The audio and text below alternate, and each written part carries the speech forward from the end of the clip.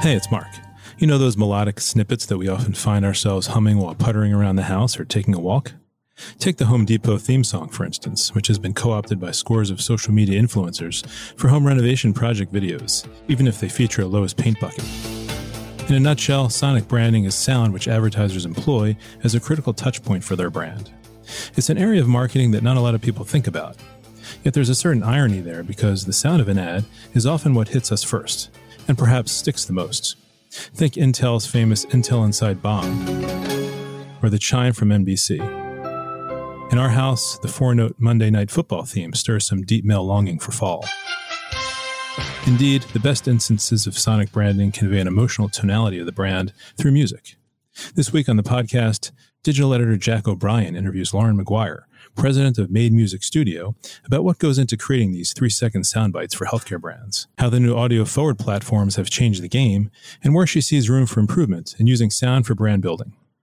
Lesha's taking a well-deserved week off. Jack, what's new on the healthcare social media front this week? This week, Mark, we'll be discussing a major movie studio bringing back mask mandates for in-office workers. A Connecticut doctor alleges he was abducted after a night out at a Brooklyn nightclub, and his captor made him spend $6,000 on a shopping spree. And we have a review of Netflix's Painkiller series.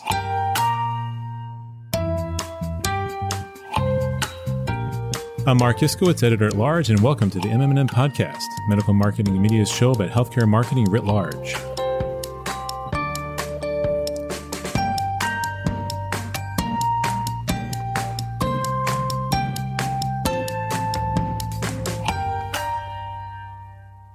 Hello and welcome to the MM+M Podcast. My name is Jack O'Brien. I'm the digital editor at MM+M. I'm pleased to be joined today by Lauren McGuire, president of M+M Studio. Lauren, how are you doing today? Good. Thank you, Jack. Thanks for having me. I really appreciate you being on the show. You're kind of different, I would say, maybe from some of the other podcast guests that we've had in terms of, agency head or working for a pharma company. You have a different role in the, kind of marketing ecosystem. And I kind of wanted to start the interview there. If you give us a quick background on your organization, what you do, and then we can get into some more specific questions from there. Yeah, absolutely. It's actually going back to my roots to be here with you, Jack, because I actually came from healthcare marketing. So I started in direct to professional advertising and then moved to the consumer side and did some B2B pharmaceutical advertising. And at some point in that journey, I was in healthcare and pharma for about 13 years. And then I made a hard right-hand turn to M+M Studio, which is a global sonic branding studio. That was about 12 years ago. And at the time, Made Music was really focused on entertainment. So we like to say that we're born from entertainment. When you hear the Super Bowl on NBC, that's our work. The NBA and ESPN, that's our work. Anything from Anthony Bourdain or ESPN's 30 for 30. But about 12 years ago, we started working in this sonic branding space. And I came with this healthcare background. So bringing those two things together is one of the things that I really love. I could talk your ear off about your involvement with, some of these sports franchises that obviously I have a near and dear connection to, but we're going to focus on the healthcare marketing aspect. And for those in our audience who may be unaware, when you talk about sonic branding or sonic identity, what is that exactly? Can you give us a little high-level overview? Absolutely. So the way that we generally talk about it, and this is what helps get your brain thinking about those sonic branding in all of its forms. So think about the short form Intel Inside. Bong that we're all so familiar with, or the chimes from NBC. That's sonic branding. When you think about the underscore for any Home Depot commercial in combination with that very specific voiceover, that's sonic branding. When you think about calling into a company's call center, that's usually bad sonic branding and something that people really haven't thought enough about. But pretty much anywhere that sound and music plays a role in a critical touch point for your brand, we consider sonic branding. Most companies, including healthcare companies, come to us for that short form sonic logo. But there's more to go that goes into it than just that little 3-second sound. And can you tell us about what goes into that? Because I know I was talking with my producer offline about this. It's not just, we think this would sound good in the ad, let's put it in there. There's a science and strategy that goes into it. Yeah, absolutely. And, this is what I think that the marriage of sort of my healthcare background and that biology background, what was really what drove me to sonic branding, to be honest, because our brain acts really differently with sound than it does with any other input. First of all, it's your fastest sense. So when you think about an initial brand impression, any marketing that you do, the sound is going to hit us first, yet we generally consider it last.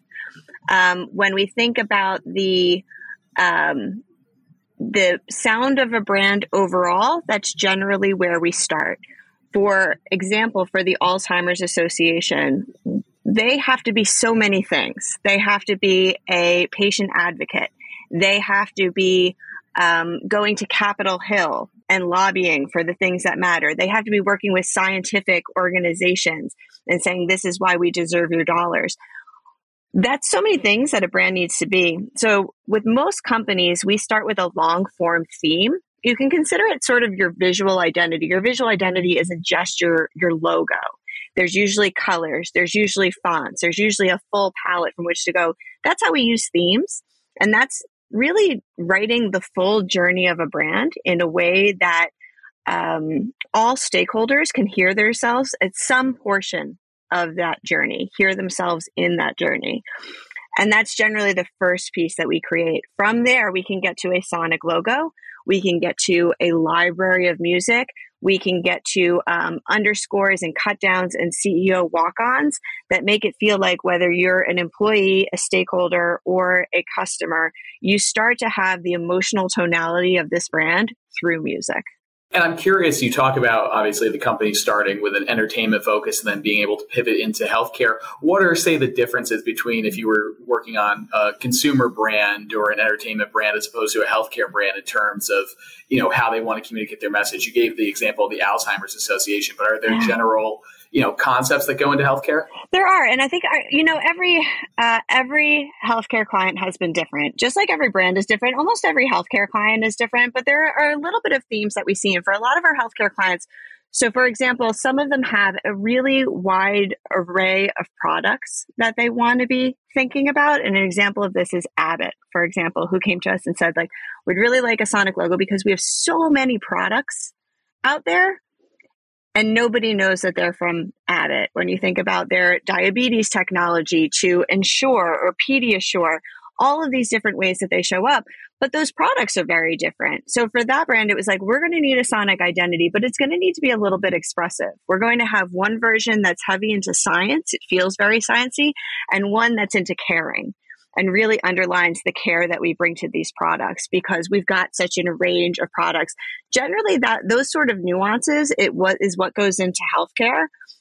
When you think about most healthcare companies want to be perceived as both technologically forward and very human forward and caring forward. And that's tricky to achieve in sound and music. So either getting to one sound that says both, or more frequently getting to versions and variations where it's familiar. The casual listener may not even know that they're different, but they do have a slightly different tonality and emotional takeaway to them.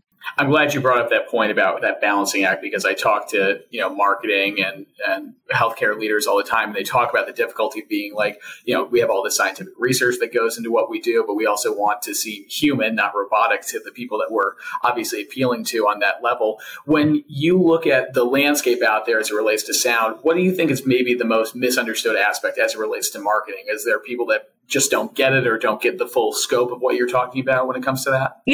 We've been doing this for 12 years now. And in the beginning, you had to explain so much about sonic branding. I spent so much time just talking about what it is and giving examples. And it's actually moved really far. I think as our mediums have gotten more differentiated. So we're thinking about digital videos, we're thinking about radio, we're thinking about all of these different touch points, and some of them are really audio forward. Sonic branding, that understanding has become a lot more prevalent.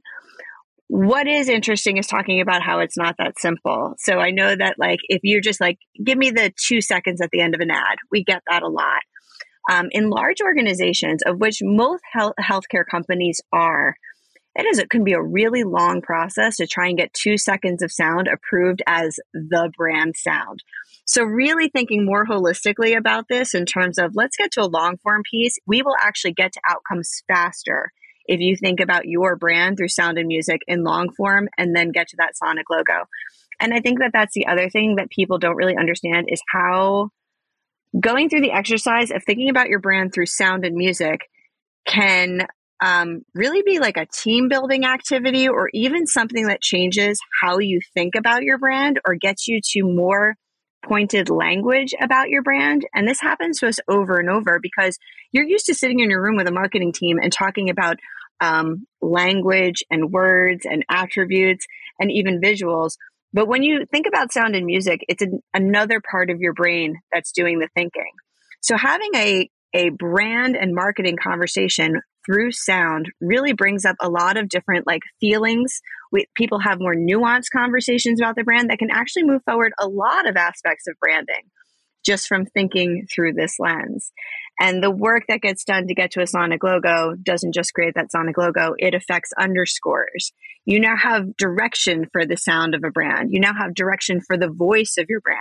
It can really cut down on some of these things that a lot of brands find challenging, because without a framework or guidelines, music and sound can be very, very subjective. I'm really curious too, because you talk about it launching about over a decade ago, and obviously the media consumption landscape was so different back then. I mean, streaming was technically a thing, but Netflix certainly wasn't what it is now. Same thing with Spotify, you name it. In addition to all the other things that have proliferated, the Disney Pluses of the world, TikTok certainly wasn't a thing. How has that changed in terms of your business operations and also the clients that you're catering to in terms of their expectations? Yeah, I would say it's all about scope and scale. So when we started in this business, people are like broadcast advertising, broadcast advertising, broadcast advertising. And I really only heard from clients who had the budgets to be doing broadcast advertising. Now, B2B companies who have a lot of employees and are thinking about how they can be messaging to them better or building a better sense of company and brand to employees, really galvanizing a group of people, they're thinking about sonic branding. Streaming audio and TikTok have been revolutionary for us, just to cut to it, because when you think about how quickly, for example, you see a TikTok and a brand has the minute to make an impression and their business with influencers, there's only so much that you can control as a brand. And if you can control that music and get those attribution and recall points through music, you are making really big strides on that platform. If you think about, I mentioned Home Depot earlier. When I go on TikTok, I happen to get a lot of home improvement TikToks. Most influencers will pick up the Home Depot theme and put it in the background of them doing their home renovations, even when they're using a Lowe's paint bucket. That's all brand impression. You know what I mean? That Home Depot is not paying for, but they invested through their sonic identity. These audio forward platforms have really changed the game. So that's been really critical. And then streaming audio and podcasts are really significant. You have a lot of these companies who are like, we have made our money through podcast advertising. So even when you're doing host reads, what are the sonic cues that can go fit in really organically with those host reads that help get you recognized and connect your product from one podcast to another podcast in a way that consumers will start to hear? It's so funny to hear you talk about the Home Depot thing, because I see that, to your point, and videos that are highlighting home improvement projects, but even just ones where it's like, say, a dad getting his family to the airport hours beforehand, and you hear that little dun, dun, dun, dun, and then you immediately think like, wow, that has nothing to do with Home Depot, but somehow they have slid themselves into a video that has thousands, if not millions of views, and that still has that ripple effect. Even if I'm not immediately going to be a consumer, it's something that I'm thinking about. Yeah, it's sneaky branding, and this works in healthcare. I mean, there was times that I've heard multiple times the Ozempic song being sung on the street by strangers. And when you get that kind of stickiness, and that's the thing that's interesting about music, it has hooks, it has these things that really get stuck in your head in a different way. But when else are you going to get a product like that being talked about by strangers in the street or referenced? And it's music and sound that really does that. And it's interesting to hear you bring that up too, because I remember when I first heard that ad, I was like, oh, well, I've heard that song a million times, the original version, but I've never, once they put Ozempic to it, I was like, oh, that was just somebody just came up with that and it was so brilliant, but then it sticks in your head. I can barely go back to the, it's magic, because I'm immediately thinking like, Ozempic, just because of the way that I've heard it so frequently. Yeah, shout out to Cult Health, who I think was the agency behind that. But that thing was, I have people reference that to me all the time. And I'm sure it doesn't get old. No. It helps build business. But I think these are the things that really, when you're trying to think differently about breakthrough, sound can really play a role in that. I have to ask you, we've talked a lot about obviously the successes as it relates to being able to, use sound to your advantage in terms of brand building and awareness with consumers. Is there anywhere where you see room for improvement, or maybe where we've hit the tip of the iceberg? We haven't really explored that yet. So the number one way that we see companies not be successful in sonic branding is that it's hard to get started and proliferate. You have to be really, really dedicated to it. So I see a lot of brands do kind of false starts and stops, where they get something, they get it to air once, maybe twice, or I see it in a couple digital ads, and then it never becomes a reality. I can tell you that is a number one focus for us if people are going to do this. It has to get to air, and then you have to continue to use it. It takes some time for something like Sound and Music has an impact after 12 to 18 months. So I think that is something I see very frequently, and something that we're really trying to help people overcome as they think about the value of sonic branding. And I would say the other thing that we have just hit the tip of the iceberg, in my opinion, is streaming audio. I hear a lot of not great radio ads and streaming audio ads. I know that when I was in advertising, radio and audio was the last thing to happen, and you try to convert a television commercial into an audio commercial. I feel like it's only been over the last 2 years or so that I hear, it's a huge platform. So many people are listening, whether it's terrestrial or streaming audio. Creating audio ads designed for audio, I think, is going to continue to become more and more prevalent in our industry. And I'm starting to hear it. I hear really great ads for P&G, for example, and they're a lead in, research and understanding. So if they're thinking about their audio ads through the lens of audio only, I think everybody should be considering that differently. Awesome. Well, Lauren, I really appreciate you being on here to share these best practices and obviously where the industry is succeeding and maybe has room for improvement. I want to end the interview with kind of an out-of-the-box question, but it's just something that came to mind when we confirmed this interview. What's your favorite sound, or do you have a preferred sound? Oh, okay. So I've been, maybe it's just my own experience. We had this thing called the sound. When we started doing research, we wanted to test sound subconsciously, because sound usually, like, I don't want anyone to see an ad and say, like, that was a great Sonic logo. We want them to say, I love that brand, or I really want to figure out what that product is. So we test subconsciously. And when we started to do this, we tested natural sounds. The top tested sound that we've never been able to beat, our work on HBO is close, but we've never been able to beat it, is the sound of, it's a specific baby laughter. And we've never been able to top it. And I got to tell you that, like, my daughter's, when she laughs a lot, and as soon as she was born, I heard, like, her distinct laugh, I was like, this is it for me. Like, this is probably this is the sound that is going to get me every time. So I would say that's, like, without a doubt, my favorite sound. And there's some science behind that too. That's so interesting, especially that, like you said, there is that science backing it up. So yeah, the least favorite sound is a pain scream, which also makes sense from a human perspective. I would figure it would either be that or nails on a chalkboard. So. That's number 2. Okay, so they're all at the bottom of the list there. Yep, absolutely. Awesome. Well, Lauren, again, really appreciate your insights and being on the show. And certainly as I watch TV or listen to anything going forward, I'm going to be revisiting this conversation. So really appreciate you being on. Awesome. Thank you, Jack. Thanks for having me. Social media, Instagram, TikTok, Twitter, YouTube, social media update. And this is the part of the broadcast when we welcome Jack O'Brien back to tell us what's trending on healthcare social media. Hey, Jack. Hey, Mark. So as I'm sure many in our audience have recognized, there has been a slight uptick in COVID-19 cases around the country. While it's no longer the national emergency that disrupted life in a litany of ways for about 3 years, it's very much still a thing. A slight summer wave, thanks largely to the Eris subvariant, has led to an uptick in cases nationwide, particularly in metropolitan areas like New York City and Los Angeles. To that end, the film studio Lionsgate has brought back a mask mandate for nearly half of the company's employees at its flagship office in Santa Monica.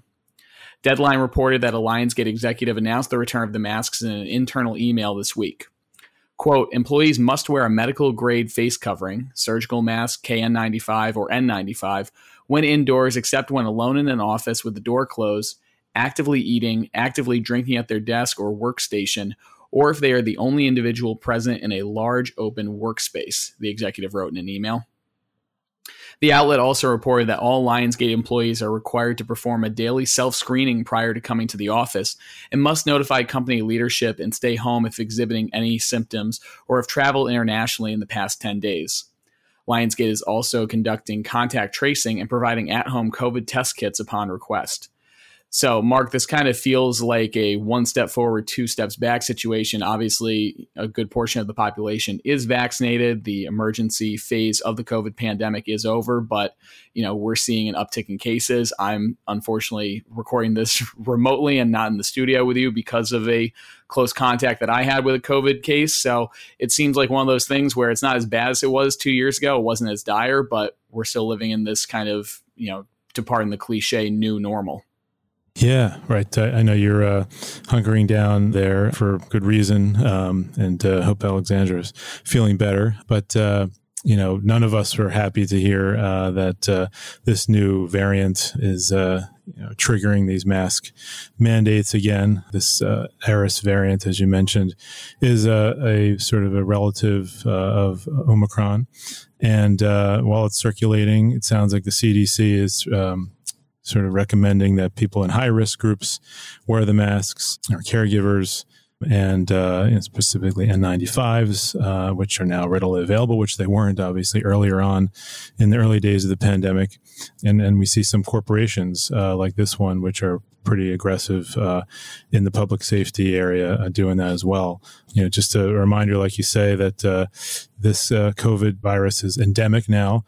It's probably what they, public health experts, have said. It's just going to be kind of like every time this time of year, we're probably going to see an uptick as people come back from their summer vacations, after they've gathered, and it's going to become just as common as the flu and other viruses. So.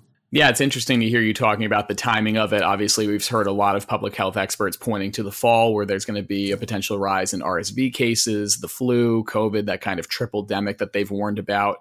But then there's also the dynamic where companies and especially large corporations are trying to get their workers to go back into the office and trying to get that return to the office protocol back in place. Don't necessarily know that this helps the cause by any stretch, but as you noted, it's also less than we've seen in past years. I think the CDC had said that this spike was the smallest that we've seen since the pandemic began. Back in 2020, we've obviously seen these summer spikes with Delta and the like, but it'll be interesting to see how much this really affects everything. And obviously we have the expected rollout, I should say, of some of these updated COVID-19 booster shots in the fall that seemingly from the data are effective against the subvariant. Again, it remains to be seen whether or not how quickly those will get rolled out and how many people are actually going to take those booster shots. I know the lagging uptake there has been a concern for public health officials. Yeah, and we saw some of the healthcare stocks like Novavax spike because of their coverage of this variant, but that's another story.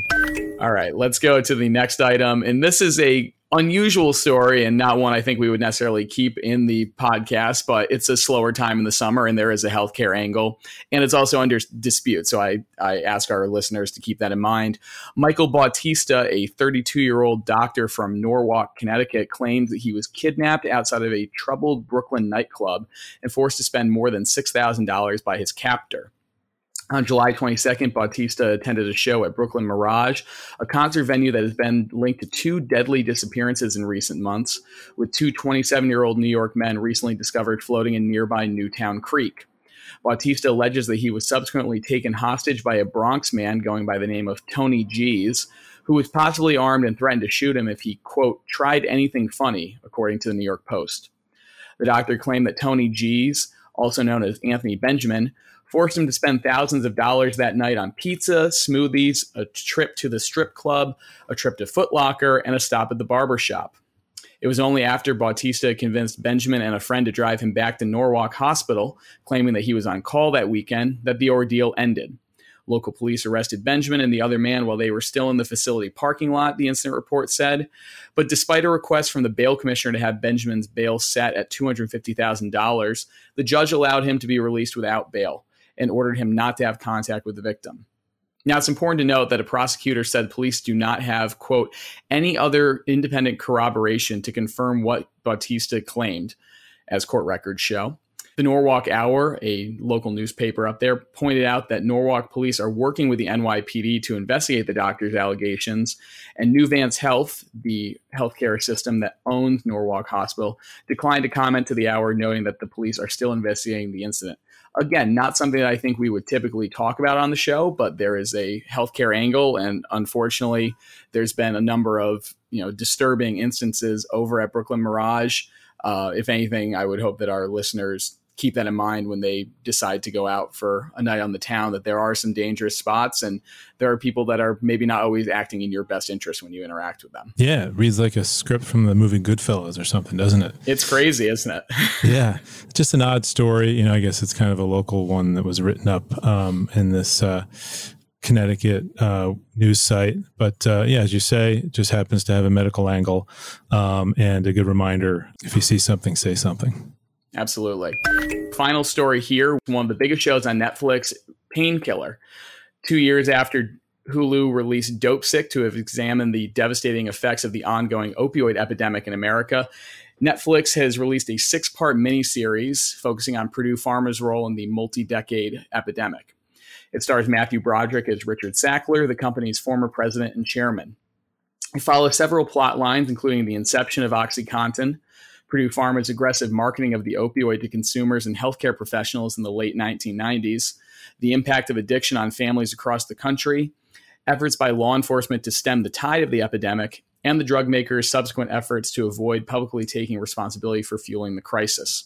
The series is based on the book Painkiller by Barry Mayer, as well as the New Yorker article The Family That Built the Empire of Pain by Patrick Radden Keefe. Since its premiere, Painkiller has received mostly middling reviews from critics and audiences, according to Rotten Tomatoes and Metacritic.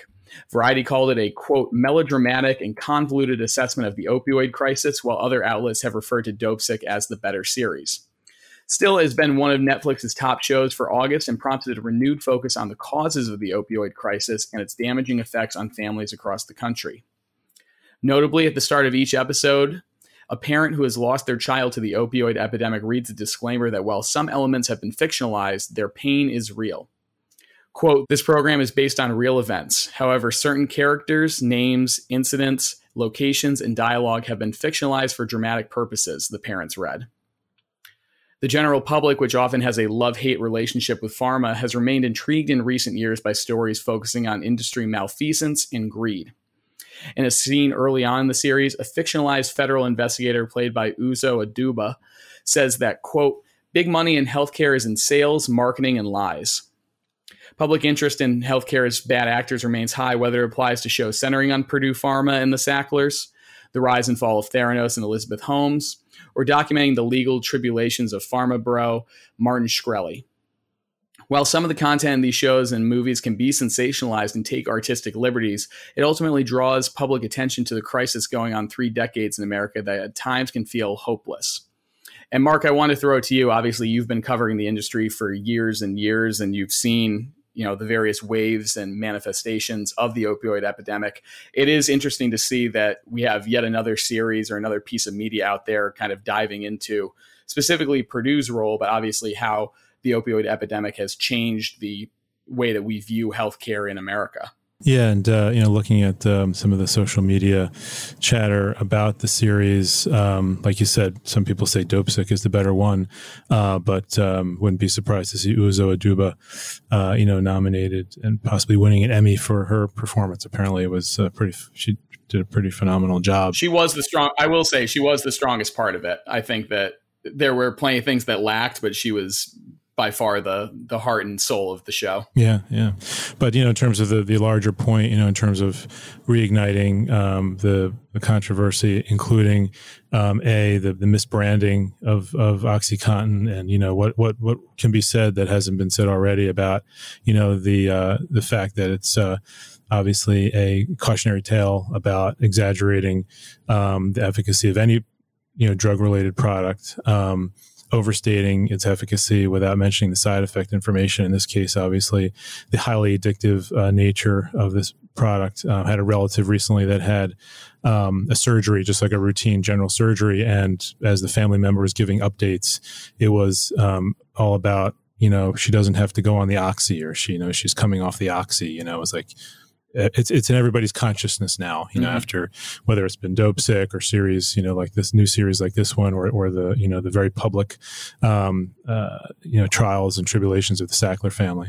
And the other, cautionary aspect of it, is just the tragedy. Like you point out that the opioid tragedy, is a very sad, chapter in our nation's history that continues. And it can at times feel hopeless. But hopefully the money coming from the settlement will go to the communities that need it the most, and we'll come out of this.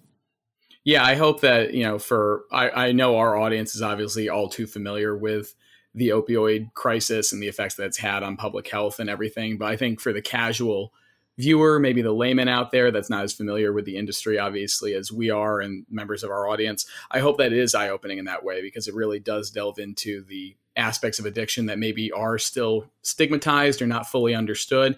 And the money aspect that you talk about too. They really go into that towards the end, where the Purdue Pharma really looks at settling and saying, we can basically pay off the problem. But there is a very dramatic scene involving a ghost of the Sackler family confronting Richard Sackler, talking about it's not about money at the end of the day. It's about legacy and perception, and how that settling with states or the federal government basically, compromises their legacy in that light. So it's interesting. It's obviously not a perfect series. Again, Dope Sick got so many better reviews. And as somebody that sat there over the course of one day and watched 6 episodes, didn't come away entirely impressed, but I would still recommend it for our audience. And obviously a lot of people are watching it too. It's still one of Netflix's biggest shows this month. And that's stacked up against the likes of, Quarterback and all these other football programs they have there. So good on them for shining a light, and, we'll see what else comes down the pike.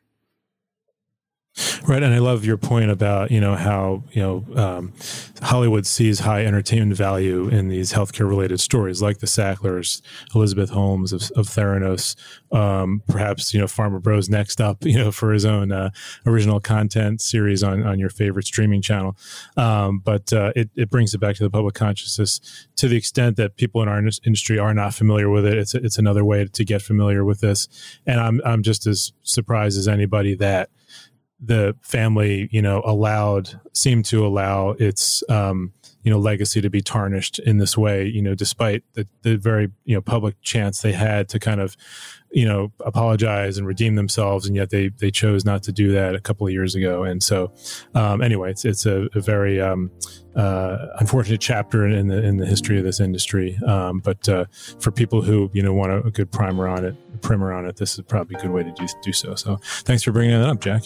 Yeah, and if you're stuck at home quarantining like I am, you can burn off 6 hours right there watching it. So let that be my recommendation to the listeners. There you go. Entertainment reco from Jack. Exactly. That's it for this week. The MM+M Podcast is produced by Bill Fitzpatrick, Gordon Failer, Lesha Bushak, and Jack O'Brien. Our theme music is by Sizzy Amson. Rate, review, and follow every episode wherever you listen to podcasts. New episodes out every week. And be sure to check out our website, mmm-online.com, for the top news stories in pharma marketing.